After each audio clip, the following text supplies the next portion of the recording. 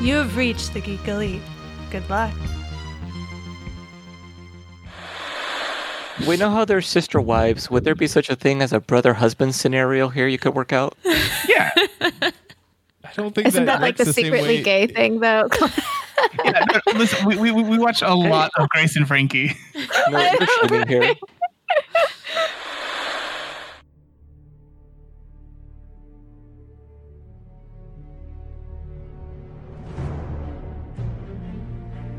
The future comes, and now my watch begins. It shall not end until my death. I shall miss no game, withhold no news, report all rumors. I shall wear no jerseys and plead allegiance to no side. I shall live and die on my webpage. I am the word in the darkness. I am the watcher of the TV.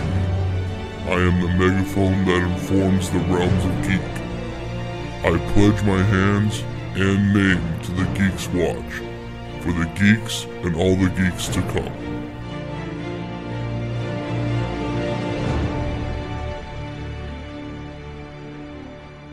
Welcome back for another shift on the Geeks Watch. We are all recovering from WandaVision right now, so we decided not to do a new show yet. We're saving ourselves for Falcon and the Winter Soldier, apparently. So this week, we're going to go through just a week's watch. That's right. Just a week's watch. But knowing us, we're going to go quite a long time. Yeah, that's right. It's still going to be a long time. Yeah. Yeah. Actually, if anyone, for any reason, if this happens to be your first episode of what we're doing here, the Week's Watch is just where we go over what we watched that week. So basically, it's Geek Elite's, like, what you should be watching. Or maybe not. Like, or maybe not. Occasionally, we're like, "Hey, don't touch this with a 10-foot pole." This is the staff You don't have section of the podcast network. So, with that being said, Elizabeth, what did you watch this week? Okay, so as anybody who's listened to this show knows, I am useless at watching things unless directed to watch something and then forced to watch it. And since Mitch did not opt to trade with me this week, the only thing I managed to watch was the president's address last night. That was a good one. Last night was Thursday. Oh, that's right. Thursday night.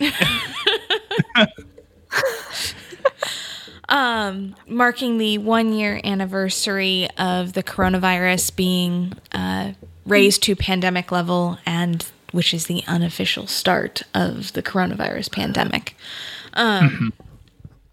It was on all of your news networks. It can still be found if you go on C-SPAN.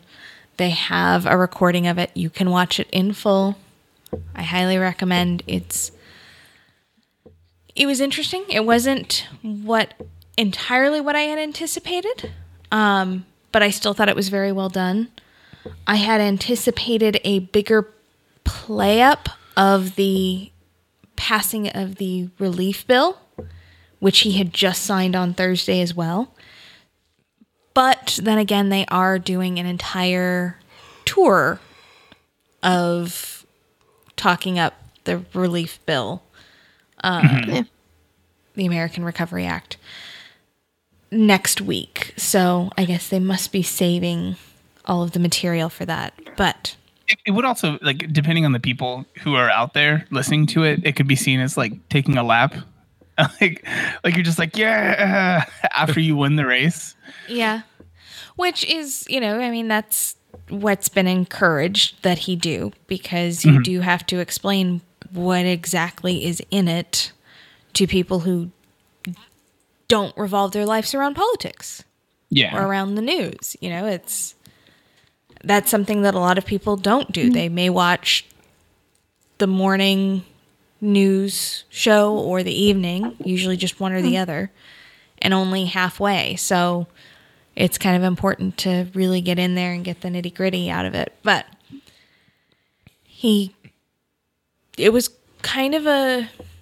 it was not quite the roller coaster ride that we had been experiencing with presidential addresses, but it definitely had tone shifts in it, starting out with relatively somber recognition of the moment and what we've been through, and then the hopeful, the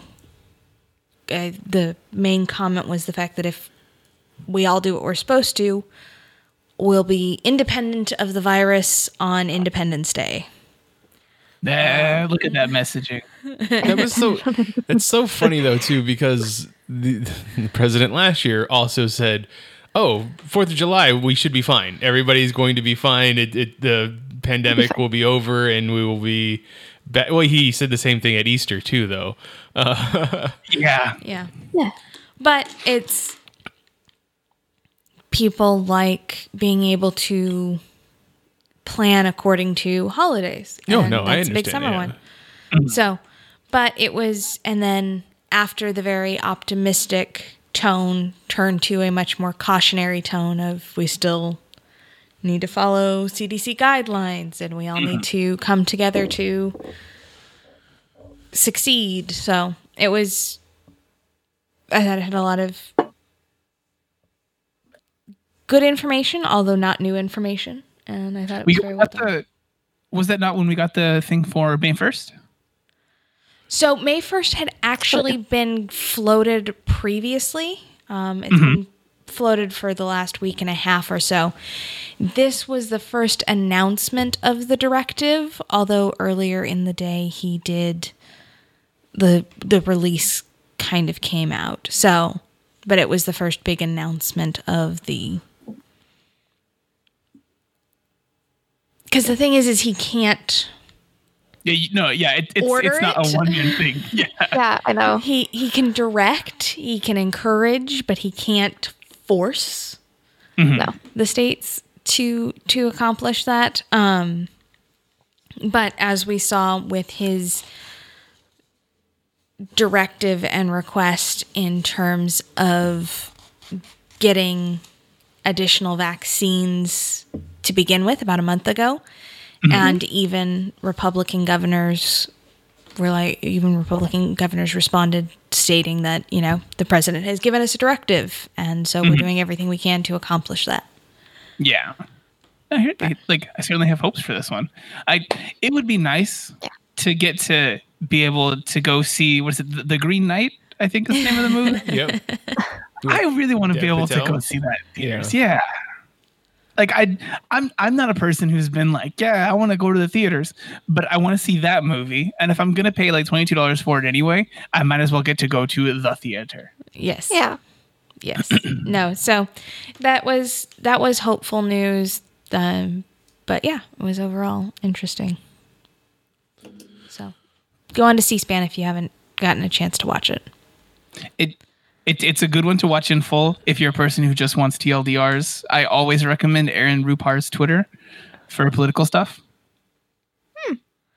And I typically end up recommending the NPR Politics podcast if you're doing politics, or just the NPR One app tends to have a lot of really great information. Yep. This is true. Okay. Well, there you go. The presidential address on the pandemic. Steven, what did you watch this week? So for this one, I was actually supposed to trade John what he watched for what I was going to watch. I got really used to having to watch the thing that we were going to podcast about on Friday night. We were recording on Friday night. So the scheduling of stuff kind of got weird. However, this week I had just ferociously taken down like 3 books while working as audiobooks. So the thing that I'm going to talk about today is actually a book that I got to listen to. It's by Hank Green, and it's an absolutely remarkable thing, I believe is the title. The 2 books in this series are named so close. So I always want to make sure. But yeah, it is an absolutely remarkable thing. Hank Green being the brother of John Green, who people have definitely seen write other books. Yes. The biggest known is The Fault in Our Stars was probably John Green's biggest hit. Mm-hmm. Yes, you were right. An absolutely remarkable thing. Mm-hmm. So the main pitch for the thing that I would say is like it's a better Ready Player One that isn't reliant on pop culture, actually has a reason for existing in story. Like it's not like it's just there to write a story and have like some Gundams fight like a giant Teletubby.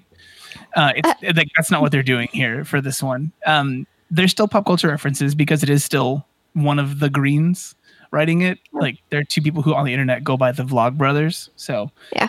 like you still have some pop culture references, but the main story for it is that there's this night where an art student, like a recently graduated art student who's going through life, figuring life out, comes across this giant statue in New York City and ends up calling a friend. They have this nice little realization where they were just going to walk right past the statue because it's New York. There's like giant statues everywhere. You just kind of become used to it. Yeah. So they're just going to walk right by it, and they stop, and they're like, "I am an art student, and I'm being a butthole right now, just walking by something that someone took so long to make and then put out somewhere. I'm just going right by it," which I have very much felt at different times. Like I feel a lot more useful, and helpful, and appreciative. So she stops, and then she ends up deciding to call a friend of hers who's another art student who does different things with cameras and video and whatnot for the YouTube. So that person comes by, they record a little like snarky video of her kind of like interviewing the thing, but obviously it's a statue. It doesn't talk or anything like that. But then that kind of sets in motion a whole bunch of events because there are 64 of these all over the world, and they just showed up suddenly. There's nothing on any cameras showing where these came from. And then a mystery unfolds. But it was really good. There's a cautionary tale in there about being a person who's of now, I guess, would be the best way I would say it without spoiling anything. And then what being a person on the internet can become like. It's a really interesting one. I liked it a lot. The writing is good. In no way, shape, or form are any of the characters too thin. I would say the closest to a thin character is a person who's an assistant. And if you've ever been around a person who's a professional assistant, like the best thing they could do in their profession is be one note and just very helpful for the person they're helping. So yeah, it's a really good book. I highly recommend it. You can get it on Audible. On Audible, it was cool because there's the main person who reads the book throughout. And then there's a part where Hank Green actually reads as one of the characters from the book. And that was nice, being a person who watches him on SciShow and things like that on YouTube. It was just nice to hear his voice, you know? Very cool. Now, is that, you said that was 3 books. Is that all 3 books? No, I read other books, but at least one of those I wouldn't recommend at all. Oh, no. Yeah, it was rough. I finished another book that was actually one that I had mentioned to you at one point, Mitch.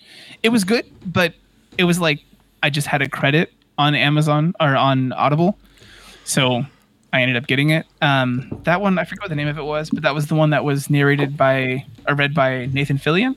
I'm trying to find it in here, but yeah, it was read by Nathan Fillion, and it was just kind of like, okay, at the end of the book, I don't know, just because I've read 2 weeks, some of the concepts become kind of like ho hum. And then the other one was a book called Recursion, and it started off really interesting. At the end of it, I was pretty done. During the last recording of Love of Pages, that was the book where I had just been mentioning, like, this book was just depressing throughout. I just kept being depressed. And then this book that I just read for Love of Pages, also depressing. Yeah. So, like, it also had an ending that's an open end, like so many books and stories that have existed out there before. But unlike when I was a little kid and read The Giver or any other time where the end was kind of left to you to decide, I didn't enjoy theorizing. No. Yeah. So I had mentioned this book to Elizabeth before you guys had started Love of Pages, that it'd be a book that she might be interested in reading. But now I'm going to suggest it to the Love of Pages because I was listening to another podcast today that brought it up in connection to WandaVision. The book is called S, and just like the letter or like ESS? Nope, just the letter. Okay. And it's kind of a meta book in the way that there is a whole story written in the book. And the book is called or it's a book about the ship of Theseus, and in the margins of the book is another story that is happening between two people that have been checking the book out and having a conversation with each other. And I like that. The inside cover of the book has a library card that shows like when these two characters have been checking the books out. I like that a lot. Yeah, like what was it? I think was it the Artemis Fowl books? They had a whole separate thing written in the margins that was in like some Elvish or something like that. Yeah, it could be another book. I think so. Because they did that kind of thing throughout those books, and that was an interesting one. But there was nothing of any real consequence in the margins. I like the idea that there's actually something substantial there. Yeah, yeah. And like as I was listening to this podcast talk about it, I was wondering how they would adapt such a thing to the into a movie or a series or something like that, because everything gets adapted nowadays. But like, It's true. Do you take just the story that is in the margins, or do you take just the story about the ship of Theseus, or do you combine the two somehow?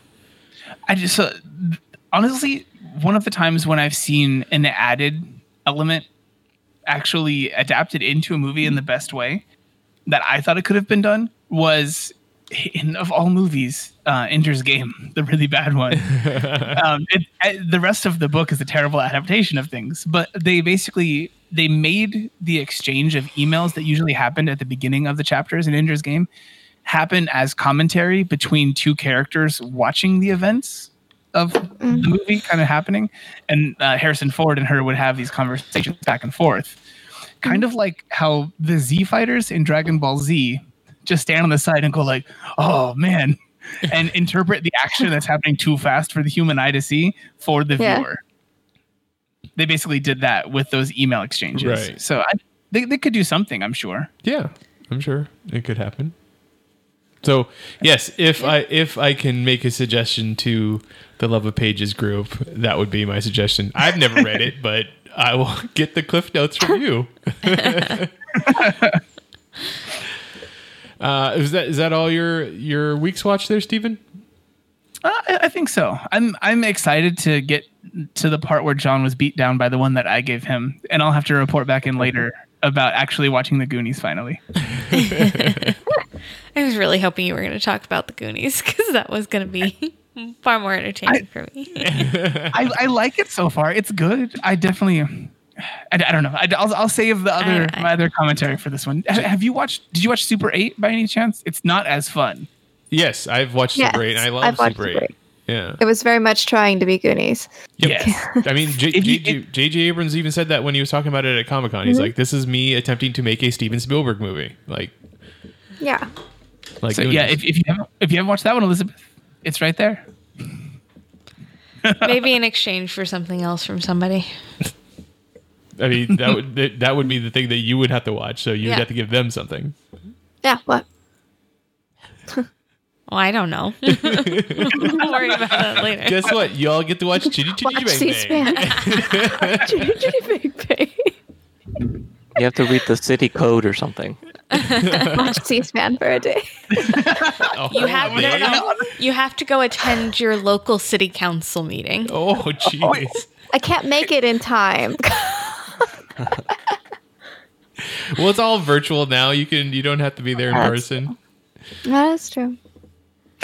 Okay. Well, Steven, she's going to be thinking about that one to give you to exchange for Super 8. If anybody has suggestions, definitely send them in. Jessica, what did you watch this week? I watched, because I'm a Disney person, I did manage to watch Raya and the Last Dragon. Awesome. It was most excellent. I mean, I've only heard good things all week from people. So I have only heard good things, which is weird for a Disney movie, because generally there's always people that are like, "Nah, that sucked." Now, granted, right now it's only, I think it's in theaters. I did the premium access on Disney Plus to watch it. Actually, I made my dad do the premium access for Disney Plus to watch it and forced him to watch it. Papa, bring me Disney. I guess I did. But But even he actually enjoyed it because it's very much not your typical. Whereas Moana was not your typical Disney princess movie, this was like even more so not your typical Disney princess movie. But yeah, so $30 premium access on Disney Plus. So maybe once it becomes free, maybe we'll get more bad reviews of it. But actually, I'm surprised that people that did buy it are not. The only bad review I have noted was Raya and the Last Dragon is based off of Southeast Asian lore, and they only have one Southeast Asian actress. All the actresses are, I think, East Asian. I think they're all East Asian. They're at least all Asian, but there's only one from that specific area, like Vietnam and stuff. But it was excellent. It very much was of Southeast Asian lore. I feel like it got the general feel of it. Not that I know too much about it, but from what I learned in my mythology class, it very much was it. How they did dragons was utterly excellent because I love this. I don't know if this will sound weird or not, but I like Asian dragons over like European dragons. Like if you know, you know. No, me freaking too. Yeah. I hate just the fat belly lizard things. Yes, fat belly lizard things, but like evil monsters, like or hoarders, that's very European. Whereas Asian is, they're very kind creatures. I mean, they can, cause storms and stuff, but they're all elemental, basically. They're all like protectors of the earth and the weather and nature and stuff like that. And I love that. And yeah, the voice acting was excellent. It is a princess movie. Raya is called a princess in it. And then not only that, but you get another princess in it too. And both of them are awesome, badass warrior princesses. It's great. Yes. That's not too much of a spoiler, but it's amazing. And it was so like, I can't find anything that I was like, that could have been better. No, like it was just that good. It's just, and the story, the actual moral of it was very good. I really wish more of you have watched it so I can delve a little more into it. But I can't wait till you guys eventually get to watch it so we could delve more into it. But I mean, can you give us the premise of the movie? Oh, well, okay. Tell us why is Raya?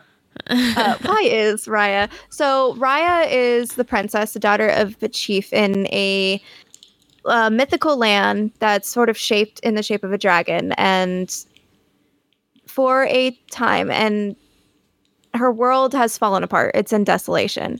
And there's no more dragons anymore because there is this evil creature, and I can't quite remember what it was called, a gout or a grood or something. It just looked like an evil purple thing. Yeah, a Gru is so maybe it is Gru, but and they turn people to stone, and the last dragon basically cast a spell using this magical stone with all the dragon power in it and banished all the Grus away. But then none of the dragons came back, and that last dragon like fell into the river and disappeared forever. What? And yes, and her tribe, I guess, is the heart of the dragon. Like the land literally looks like a dragon, but there's a heart, and they're the ones that are the protectors of that stone, that magic stone. And eventually what happens, her father is really in for finding trust between the different tribes. There's 5 different tribes on top of theirs, and he's all for finding trust. So they invite them over, and Raya, she's young. She just became the guardian of the stone, basically just passed the last test. And she thinks her dad's a little cray, kind of, sort of, thinking you can trust people, but she's willing to try, and she does. But of course, people be people. The stone ends up being destroyed, and the evil Gru things end up coming back. And her father, I don't think it's that much of a spoiler to say her father is one of the people that get petrified. At first, he turns to stone. Which, when that happened, my dad was like, Disney parents, right? Yep. I'm like, okay. And so Raya finds herself 6 years later on a journey to find the last dragon and to put the stone back together to get rid of the Groot. I can't remember what they were called. They were evil purple cloud things. I want to look it up so bad. I cannot. Because like they're not getting attacked by the stuff that's between your tiles. The Grout. No, they're not Grout. Yes. Is it a bunch of tree people? Or are they getting attacked by Groot? No, it's not. It's literally like it just looks like an evil, massive evil. Like that's legit what it looks like. I mean, Groot was originally a bad guy in the comic books. He was a Really? Yeah.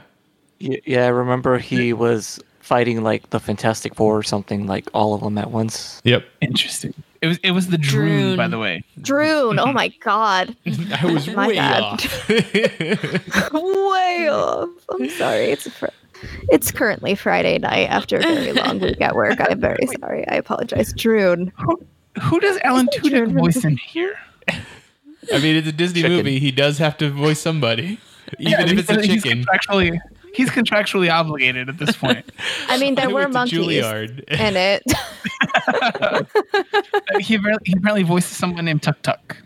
Tuk Tuk. Which just makes me think of Avatar. Tuk Tuk is her little. So she has a pet armadillo. It looks like he's giant. Yes. I mean, they haven't She done literally- armadillos yet. That was cool. Okay, there are trailers with Tuk Tuk in it, so this is a spoiler. But yeah, she has a pet armadillo called Tuk Tuk, and she has a saddle on him and rides him, and it's cool. And like, 'cause even as he's rolling, he rolls and the saddle's there, which is really easy because everybody on the internet's like, "How does the saddle work?" And I was like, "Obviously, the saddle has wheels under it. Like, come on." But it's BB-8 rules. yeah, a little BB-8. Yeah, Does it get bigger? Does it get bigger, or is it like a large? So it's He-Man No, rules. he just grew up. Yeah, so he starts out when she's a kid because it starts out when she's a kid, and he's like just a little tiny normal armadillo, just adorable thing. And then 6 years later, she's like rolling in the desert like a lone ranger on top So of an armadillo. it's more like goldfish rules. As long as you just keep feeding it and give it bigger space, they get bigger. And give it space. Yeah, I guess. I was thinking it was like when they needed him, they were like Tuk Tuk in biggin. He was just like, and he would get big and they'd ride off on him. So That'd be great. Though. So does Tuk Tuk speak, or is he just making noises like he did as Hey Hey? He just makes noises. Just cute little They're noises. using Alan Tudyk just to make noises for these animals. Because he's We don't good make a at good it. point. Okay. Hey, We don't know was if one he of the gets best paid. voiced chickens ever. So he is literally he's doing Alien, Resident Alien, and he has a animated series on Sci-Fi too. It's all at the same time. Like that's impressive. Is he one of the voice actors that's in that terrible new rotoscoped movie? The one it's all violent. I forget the name of it right now. They just put out the trailer like today. It's going to be at the upcoming South by Southwest Film Festival. I don't know. I forget the name of it. Why would you think that he would be in it? Because everyone's in it for some reason. But that movie looks terrible. I appreciate the effort people put in, but that movie looks like trash. I don't sorry, know. we didn't talk about I didn't see this trailer you speak of. Jessica, did you have more that you watched this week? I did, but I technically listened to. I have finished the second season of the Bright Sessions. And I nearly wanted to murder Steven. It was bad. It went from like 0 to 500. Like season 1 was definitely chill. Season 2 was like, oh my god. Like I literally almost pulled over the side of the road driving home because I was like, oh my god, what's happening? Like I'm distracted driving, just listening to this story. It's so good. So I think we kind of mentioned it before, but the Bright Sessions is basically it follows a psychiatrist that's a psychiatrist for I wanted to say abnormal people, and that's not what she calls them. Yeah, I struggle with the same thing. Like with people with unusual abilities. Yeah, people with unusual abilities. So, like, one of the people she has is an empath, in which he can legit feel other people's feelings, and one of them is a time traveler. Like internally for him, he feels it's not like, oh, I'm an empath. It's more like, no, I really am. Like I can feel your feelings, and it's making me feel this way. Mm-hmm. what like kind of sort of didn't quite surprise me, but I was like, the character development is insanely good in it. The plot twist is really good. I think all the characters, all the voice work is excellent. All the sound work was really excellent. One of my favorite things from the first season and continues on is the use of a clock just ticking in the background. Yes. Also, the thing that showed up on the second season too was that, Dr. Bright, she records everything, and there's always the characters like, oh, you're even recording like this conversation, we're having coffee together, and I'm like, yes, she's recording it so I can hear it. Like, come on, that's why. But yeah, it sort of turns into a like, oh, I'm like a anti-government, like, what would the government do if these people actually existed, and just all that fun stuff. So kind of like X-Men-y, but not quite as severe superpowers, I would say. But it's great. I'm kind of sort of sad about what happened to a few of the characters, though. I'm very upset in Damien, Steven, I gotta say. I'm very upset because I legit thought that he was just misunderstood, but no. Damien's a butthole. Even later, he's a butthole. The other things behind that can change, but he's still a butthole. I know. I'm sad. His name's Damien, though. That's like my one complaint, is that his name is Damien. I'm sorry, that feels like an inside joke, but but yeah, it's really good. I highly suggest it. I actually kind of sort of started season 3 while I was waiting. I think I paused the first episode of season 3 while I came on to record this. Yeah. Anyone who's a fan of podcasts or anything like that, while your first main priority should be going like rating, liking, sharing, subscribing, Geek Elite Media stuff, the second thing I'd recommend you doing this week if you need podcasts is definitely check out the Bright Sessions. If you like X-Men or enjoy any grounded version of what that could be like in real life. Also, if you know anybody that likes podcasts, just like go onto their phone and just add us to their podcast list. Don't even tell them about it. Yeah. Just don't tell them. Just add it. If you see them not coming to take their phone, download another audio service that they don't have. Subscribe to us on there also.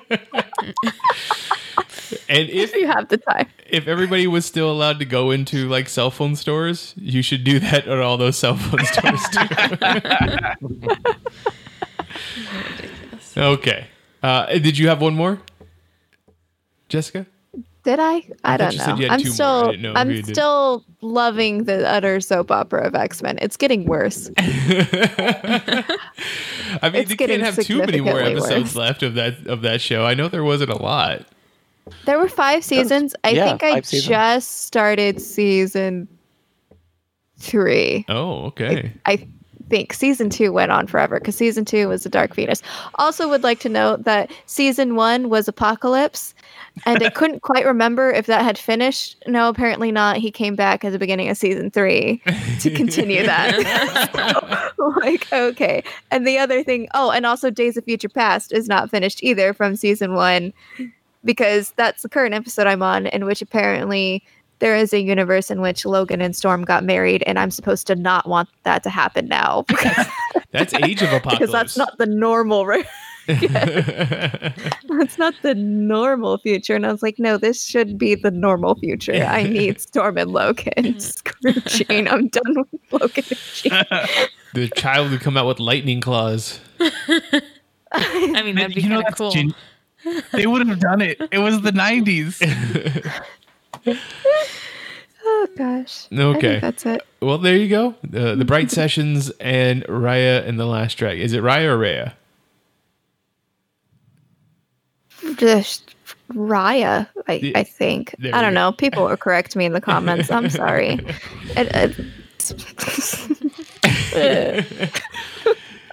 John, what did you watch this week?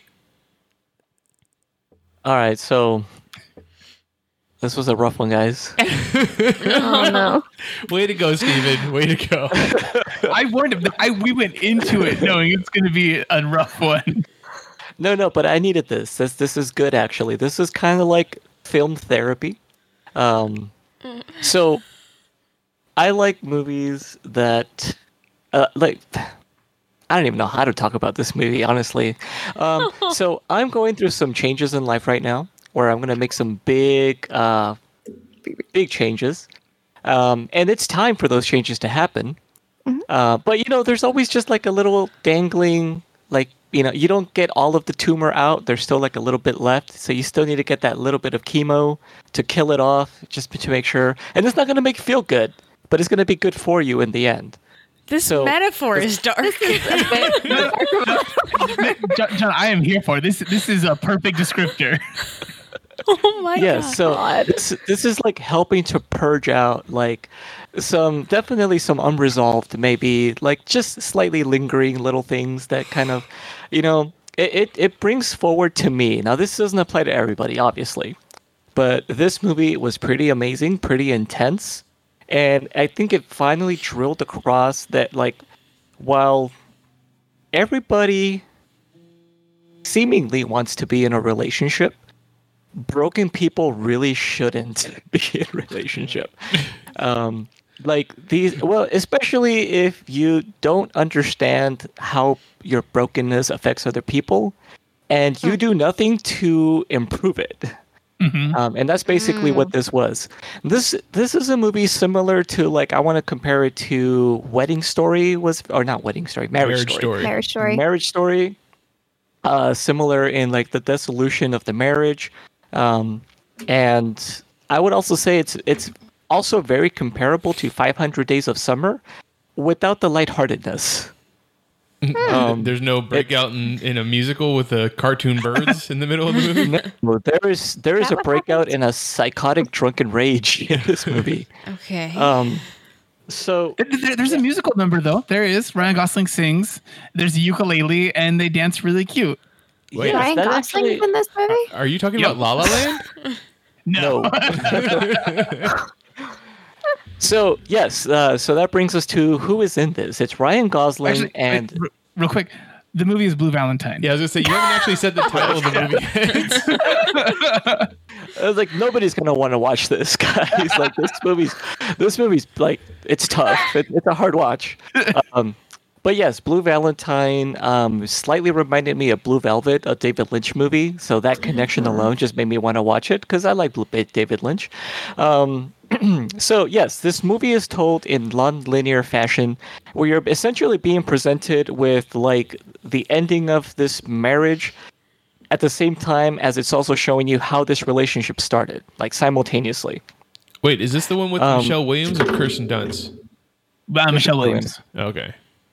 Yes, who's adorable in this movie as somebody who also has had a kind of a shit life, but she's actually struggling to improve herself. Whereas her partner starts off relatively okay, but just never progresses, just kind of stays stuck. And that's the key of the dissolution of the relationship, is that she outgrew him essentially, and he just kind of imploded in on himself. And I really love how they shot the film. The sequences that take place in the past are shot on like 16 millimeters, so it's super grainy, and they do a lot of real close-ups of all of the people. Whereas in like the present time, it's shot on like digital video, I think, or some kind of higher res thing. And it's done with a bit more of length on the shot, so you could see more full body. It's really weird. It's an interesting style choice, but it helps you to differentiate the time periods. But not only that, Ryan Gosling, I don't know what they did to him to make him look. No, well, okay. They took a large portion of his hair. Oh wait, Yes. what? Okay.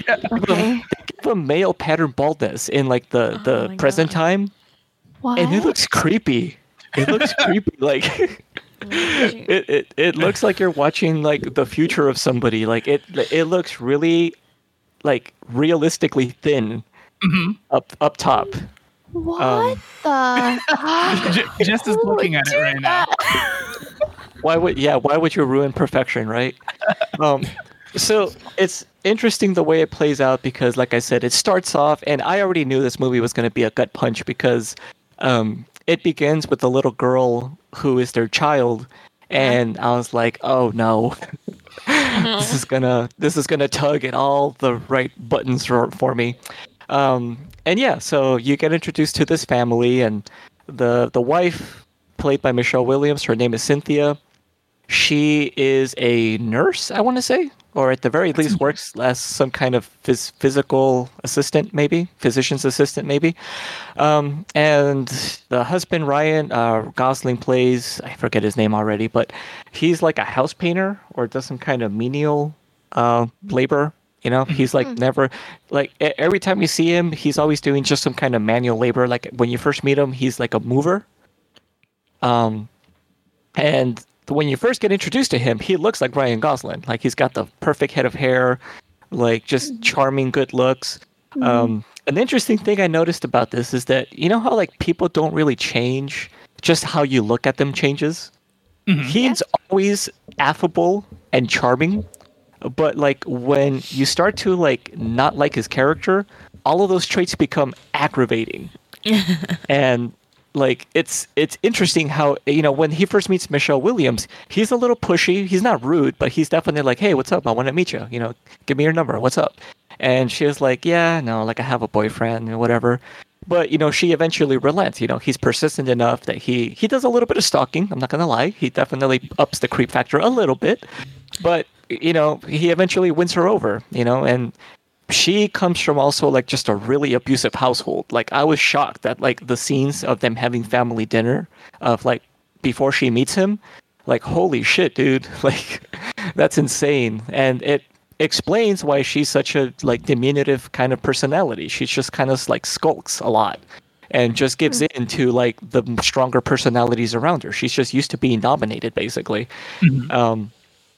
And Ryan Gosling's just kind of aimless, but you know, means well, essentially. And you kind of just see like that. Like you see how the relationship starts and then as it's dissolving. And you can just see it already. Like when the movie starts, the relationship's already over. They're both just going through the motions. Yeah. And that's one of the things that rang so true to this, like to life and to personal experiences is like, yeah, like even when you realize, or maybe you don't realize that it's already been over for a while, it's still just like a shambling corpse of a relationship that you're kind of weekend at Bernie's in for a while. And like, yeah, it was just, I would say definitely, Steven said this would be a cathartic experience. I want to say it definitely had that kind of going for it. I'm like, holy shit, you know, to see something like this from the outside was very fascinating. And it's played really, really well. I think they improvised a lot of it. I wouldn't be surprised. There's a scene where they're trying to do this like last gasp attempt at trying to maybe rekindle something. And I think Ryan Gosling's character might set it up. I don't remember who does it, but they go to this like super like hole in the wall motel that's got like a heart-shaped bed and like I think is it like an aqua kind of theme for the place? Yeah, so they go to a cheesy like sex motel that has themed rooms, and the one they get is actually sci-fi. So it's got the aqua color themes that you see are because it's supposed to be outer spacey, and it's a rotating bed, and it's got like literally the same kind of panels that you would see on Star Trek: The Next Generation, like as wall decorations. Yeah, what the idea of the last gasp kind of, we're going to do just a thing and that's already more than we are doing right now. So maybe this will do something for a relationship, stay at a hotel. I have been there for this one. And that was like an all too true portrayal of this because it's just shitty. Yeah, you already know, but you're just doing whatever you think could help at that point. And as it often tends to happen, that last gesture of like trying to do something actually is like the impetus for the actual final de-evolution of it. Which sure enough, you know, like it leads for him to go to her work drunk and actually like beats up her boss, and yeah, it's just it becomes a massive shit show. Yeah. It starts sweet. They did a good job. This was a good movie for Ryan Gosling, coming off of the recent but not so recent idea of just being the dude from The Notebook at this point. Oh, okay. Yeah, this definitely showcased some acting skills for him, and Michelle Williams too, which I mean always was a good actress anyway. But yeah, the realistic portrayal of just everything in this movie, because there's some sweet spots, like you said. Yeah, there's genuinely moments of humor that happen because life is shitty. Like, I think what really bugged me about this movie is how well they portray the mundaneness of just everyday life. Of like waking up, making breakfast, going to work, coming back home, not really having anything to do except, eat and go to sleep and do the next day again. And, like just that monotony and how it just drains people. And like this whole situation, it was rough. This was a rough watch.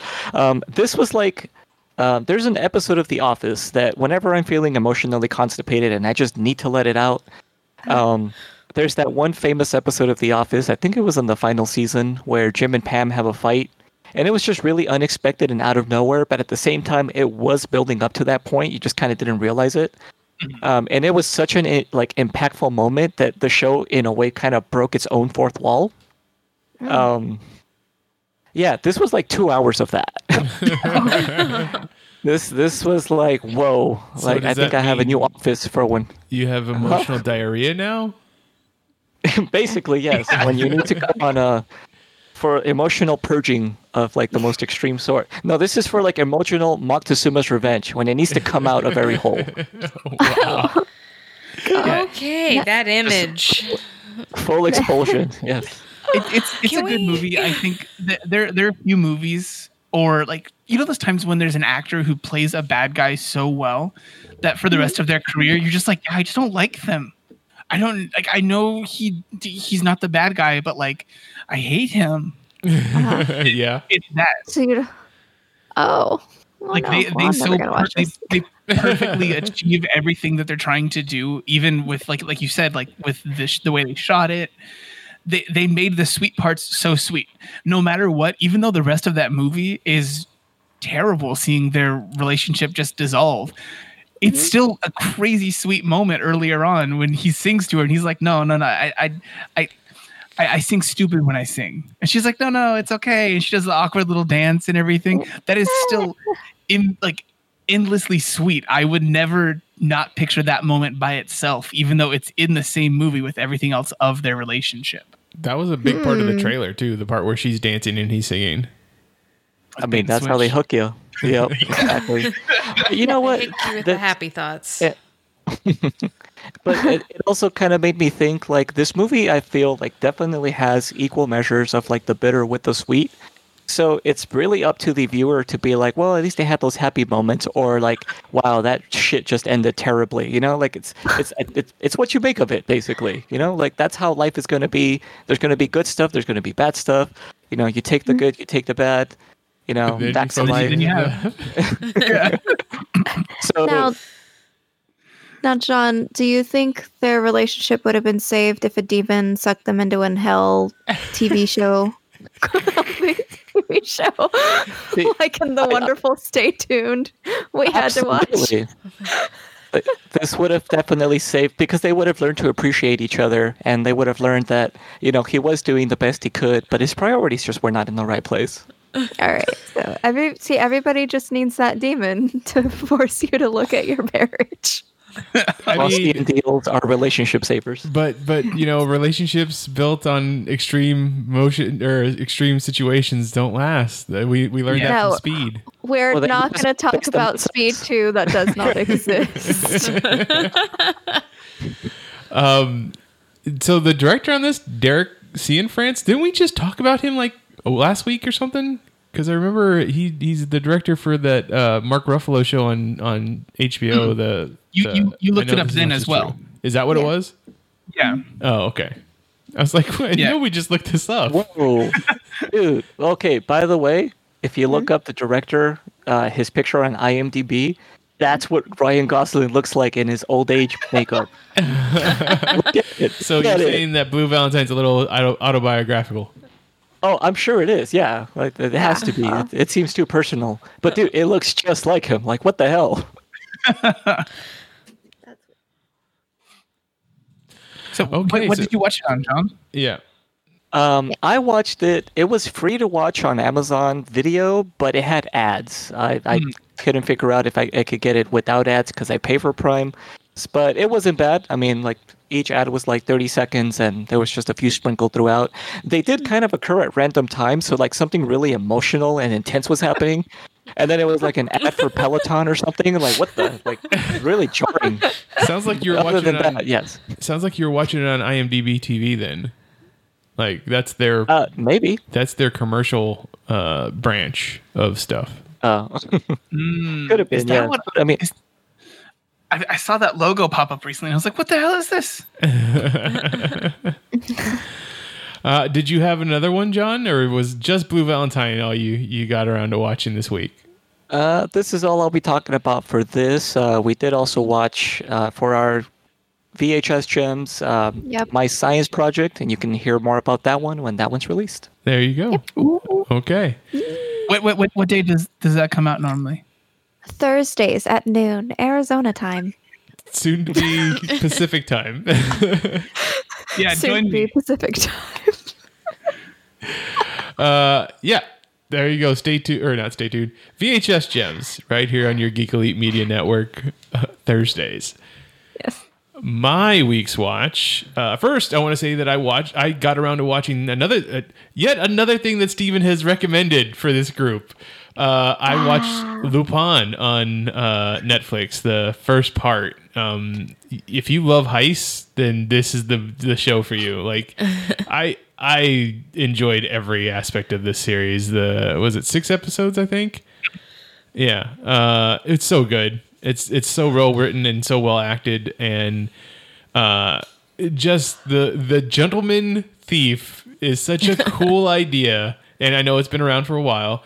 I do have to admit that I got, because there's 2 stories, French stories of gentleman thieves. There's Lupin and there's Fantomas, basically the Phantom. And I looked up the difference between the 2. They said that Lupin never hurt or killed anybody, whereas Fantomas does. Like, he is okay with killing somebody to get away with his thing. So it's not so much. I mean, like, that makes me feel like it takes him out of the gentleman thief category, but they still categorize him as gentleman thief. So there's that. Guess it depends on who you kill. That's true. What is it? Like the Ant-Man, no, I was a burglar, not a robber, because I didn't have a gun. Or That's right. That's right. Important distinctions. important. So yes, I would definitely recommend that show. It is really good, and leaves off on such a big cliffhanger that I'm excited for the second part, which is coming out here in the next couple weeks. So Is it? Yeah, part 2. I comes out. didn't know that. Yep, it sure does. Well, Geek Elite Media posted the trailer for it. They sure did. I don't get to everything on Twitter. You don't? Jeez. I did see on Twitter, you can find right now currently the trailer for the new season of Infinity Train on HBO Max on Geek Elite's Twitter. So for people who couldn't understand what he was saying, it's the Infinity Train Book 4, or is it Infinite Train or Infinity Train? Infinity. Yeah, that's what with the Y. Infinity Train Book 4 on HBO Max. For Lupin, did you, in the beginning of it, did you immediately enjoy the way that the main character acts, or did it take a second for you to kind of like, oh, okay, and No. kind of adjust to what your expectations would be? No, I didn't have any issue with the way that he like. Are you talking about the actors acting or the characters act? Like how the character acted? The transition from both. Okay. It felt weird. Like I felt like there was going to be one more layer than what there was because of some of the ways that he approached things.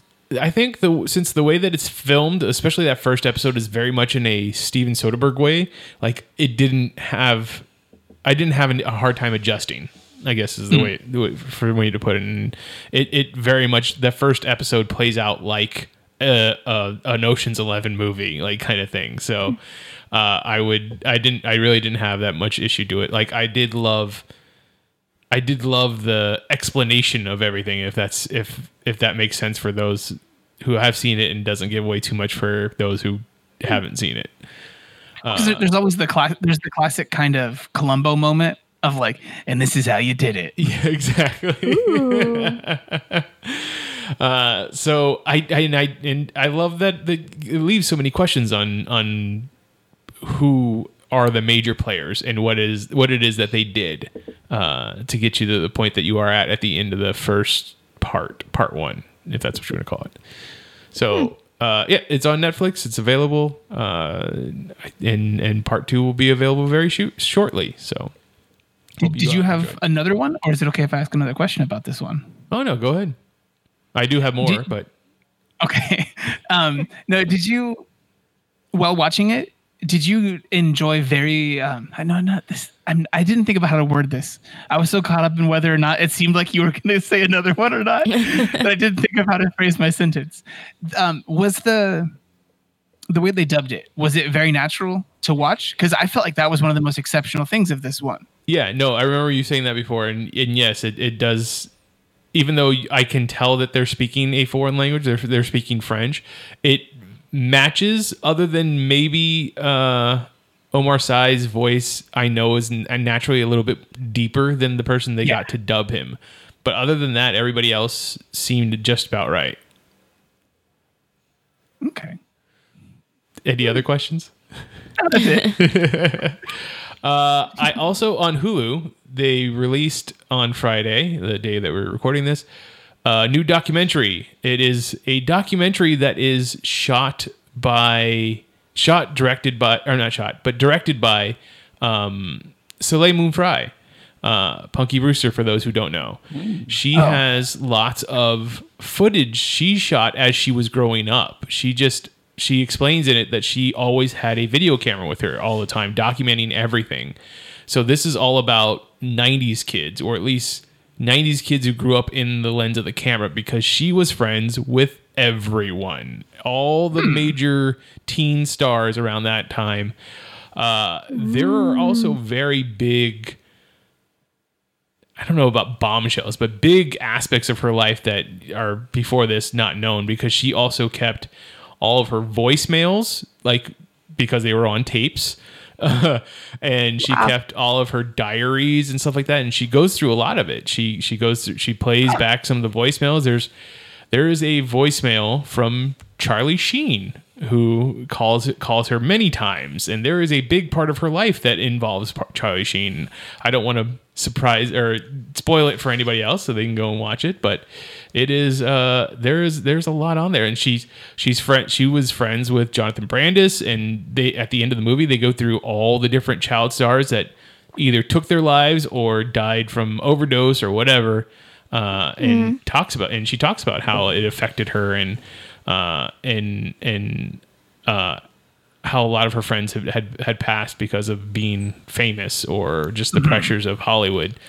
Another big part of her life, and this is something that I didn't know, that she had overdeveloped really young at the age of 13 at puberty, to the point where she had like double D's or E's, and like men in Hollywood were treating her like a grown woman at the age of 13, and she had to have a breast reduction so that she didn't feel like she had grown up way too quick, which is scary.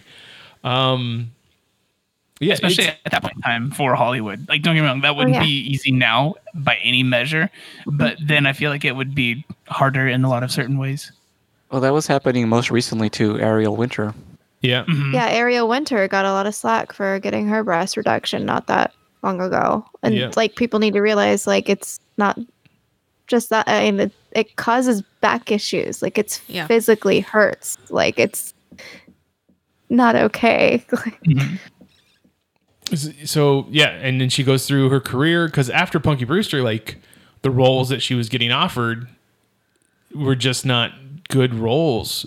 Even after her breast reduction, like, they were still putting her in cheesy horror movies and stuff like that. So it's a very cool documentary. It is unfortunate that a lot of the footage is just straight up like video that she had recorded on tape that is being now converted to digital. So there's a lot of pops. It sounds terrible. The video jumps around a lot, so it's hard to watch. But it is still informative because she even goes back. There's Mark Paul Gosselaar shows up to talk, to be interviewed. Brian Austin Green, Stephen Dorff, David Arquette. Like, these are all people that would have been around the same age as her and been partying with her. And the lead singer from House of Pain, like she and him. Who? Everlast? Oh, I thought it was House of Pain? Yeah, House of Pain. Yeah. Yeah, that's Everlast, isn't it? Oh, I don't know. Maybe. Donnie something. Anyways, she and him, like, she explains that they had this weird relationship where they were as close as brother and sister, and they were best friends, but like sometimes they would just start making out, and like they were like in a relationship, but then they weren't. Like, they would go and meet and date other people.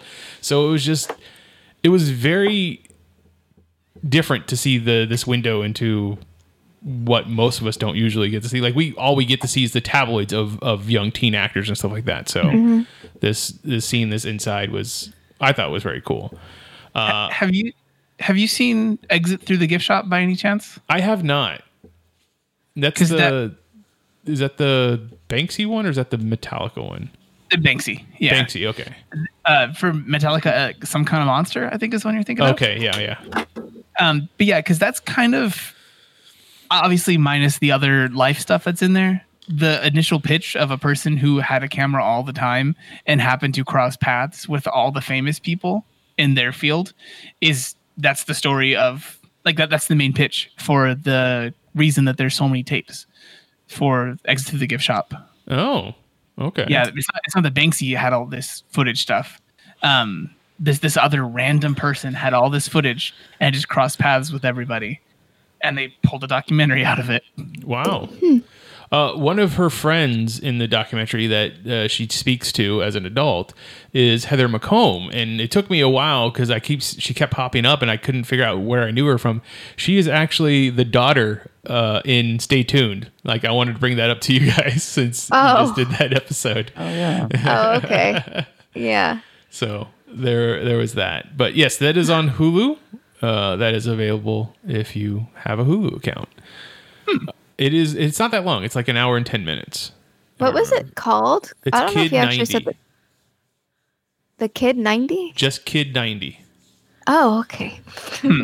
And this is like one of the things that it was very weird is because, like, you see those memes all the time of like 80s kids and 90s kids, and I never know which one I'm supposed to be because I was born in the 80s, but I had my teen years in the 90s, so I never know where I'm supposed to pop in at. Like, obviously, like, Soleil Moon Frye is, I think, 6 years older than I am. So I don't know if I'm still the same as her or not.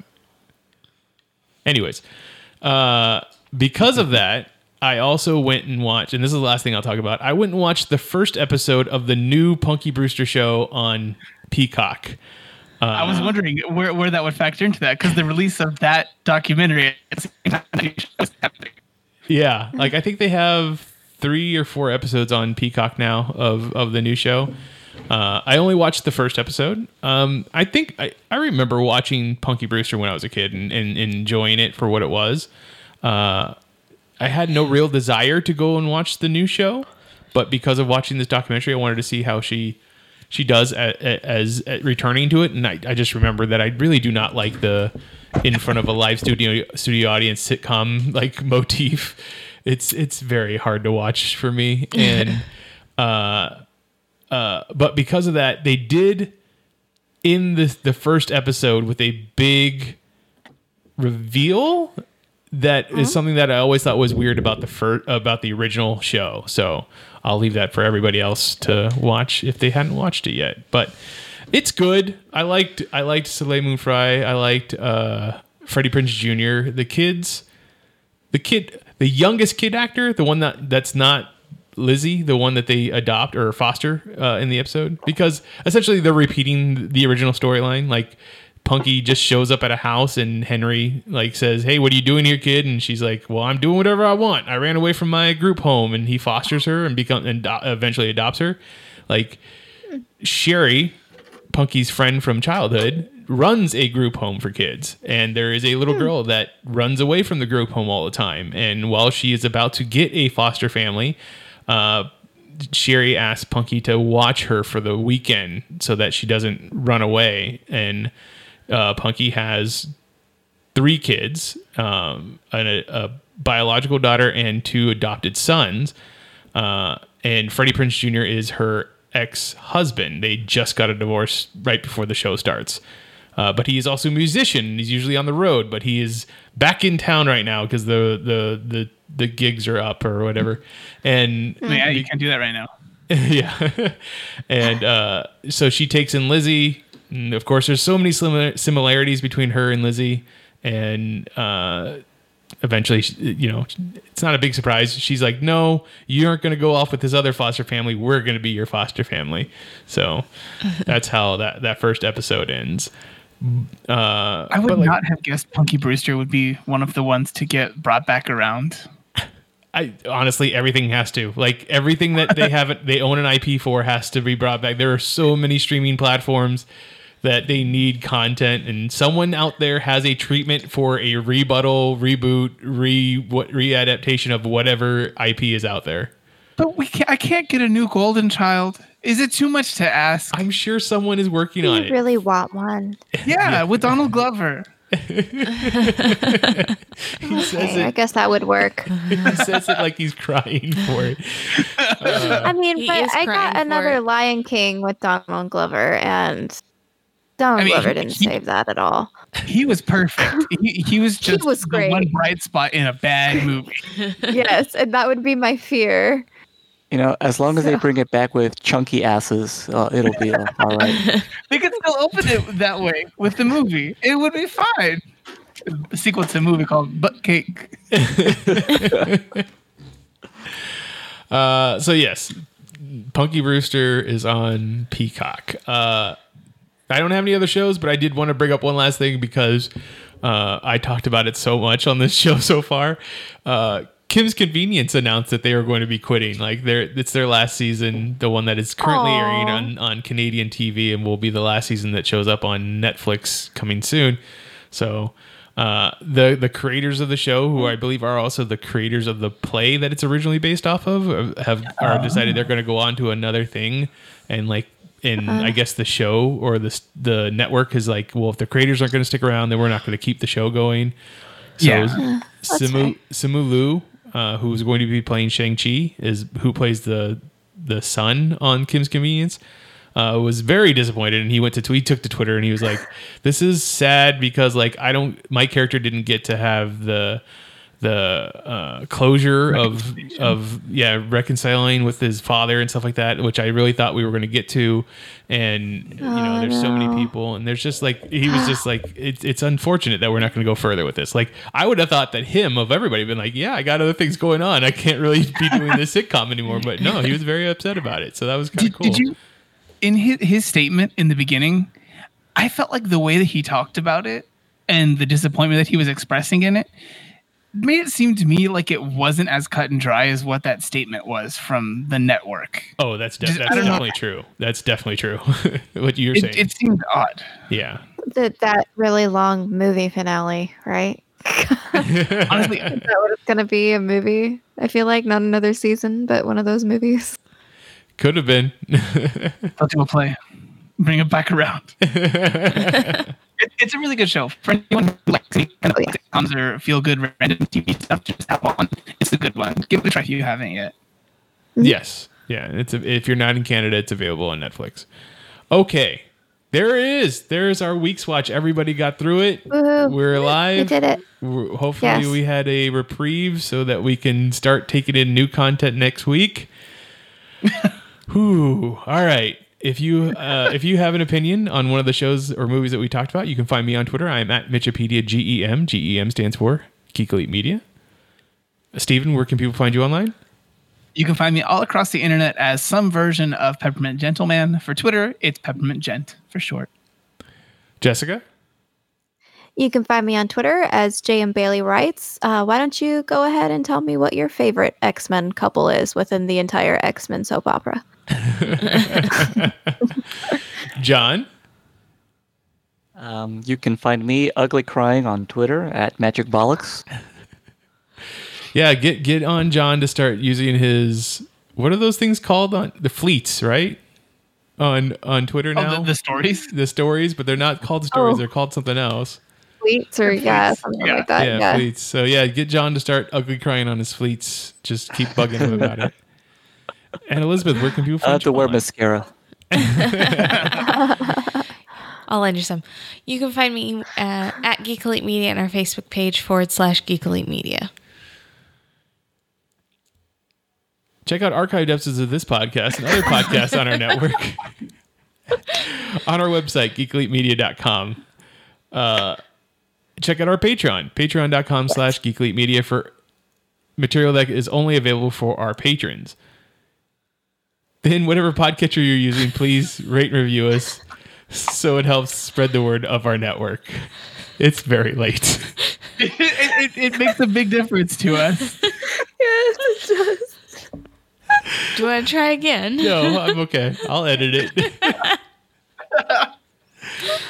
But until next time, this is the Geeks Watch on the Geek Elite Media Network saying always remember to geek out. Geek out. This concludes our broadcast. Beep.